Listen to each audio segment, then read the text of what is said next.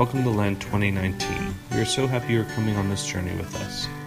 Each day, Pastor Diane or Pastor Matt Day will be sharing a daily devotion with you.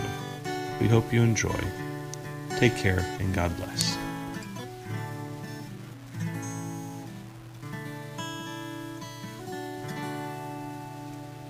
Good morning, St. Thomas. Good morning, St. John's. I hope you're having a wonderful day. Sorry this is coming a little too late this morning. I got home from confirmation last night, and I was tired and fell asleep before I could get this done. So today's lesson is from Exodus chapter 40, 1 to 15. The Lord spoke to Moses, "On the first day of the first month you shall set up the tabernacle of the tent of meeting.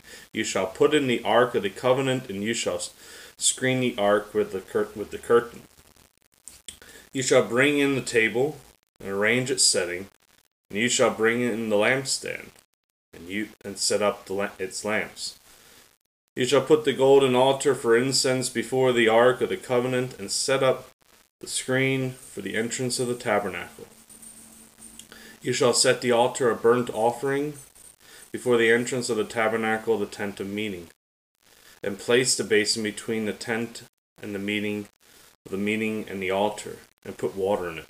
You shall set up the court all around, and hang up the screen for the gate of the court. Then you shall take the anointing oil and anoint the tabernacle and all that is in it, and consecrate it all and its furniture, so that it shall become holy. You shall also anoint the altar with burnt offerings and all its utensils, and consecrate the altar so that the altar shall be most holy. You shall also anoint the basin with its stand and consecrate it.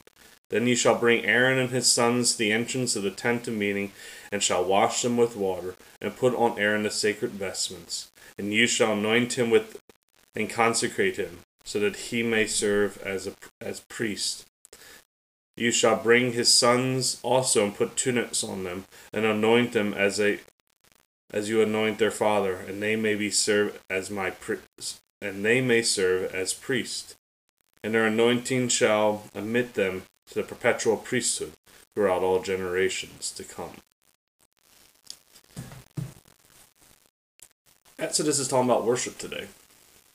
There's a certain way that the ancient Israelites worshipped, and God has given them instructions of how that is to happen. There are tons of books in my library at church about right worship. What does right worship look like? And depending on the pastor you talk to, there's a whole lot of theories out there what right worship is. What is right worship? As Lutherans, we don't really have a right worship. We find ourselves looking into the past for our worship. We find a lot of our identity with older styles of worship, with traditional worship. But what makes the Lutheran Church is not our worship, but rather our theology. And so you can go to a different Lutheran church every single week and find a different style of worship, a different way of worshiping. Compare that to our brothers and sisters in the Episcopal Church. Their philosophy is all about this. It's the same practice in every single parish you go into. Both are right. Both are holy means of doing it. So how do we worship, though, as Lutherans? What is that thing that helps us worship? For me, I think it's the community. The one thing that we so often forget is that it's our community that makes Sunday morning special in many ways. I think about all the people who come to church at St. John's, and when I'm at St. Thomas, getting to meet all of them. It's those people who are there that make that worship all the more special. Worship doesn't need to be special. I think that's one thing that the Exodus reading.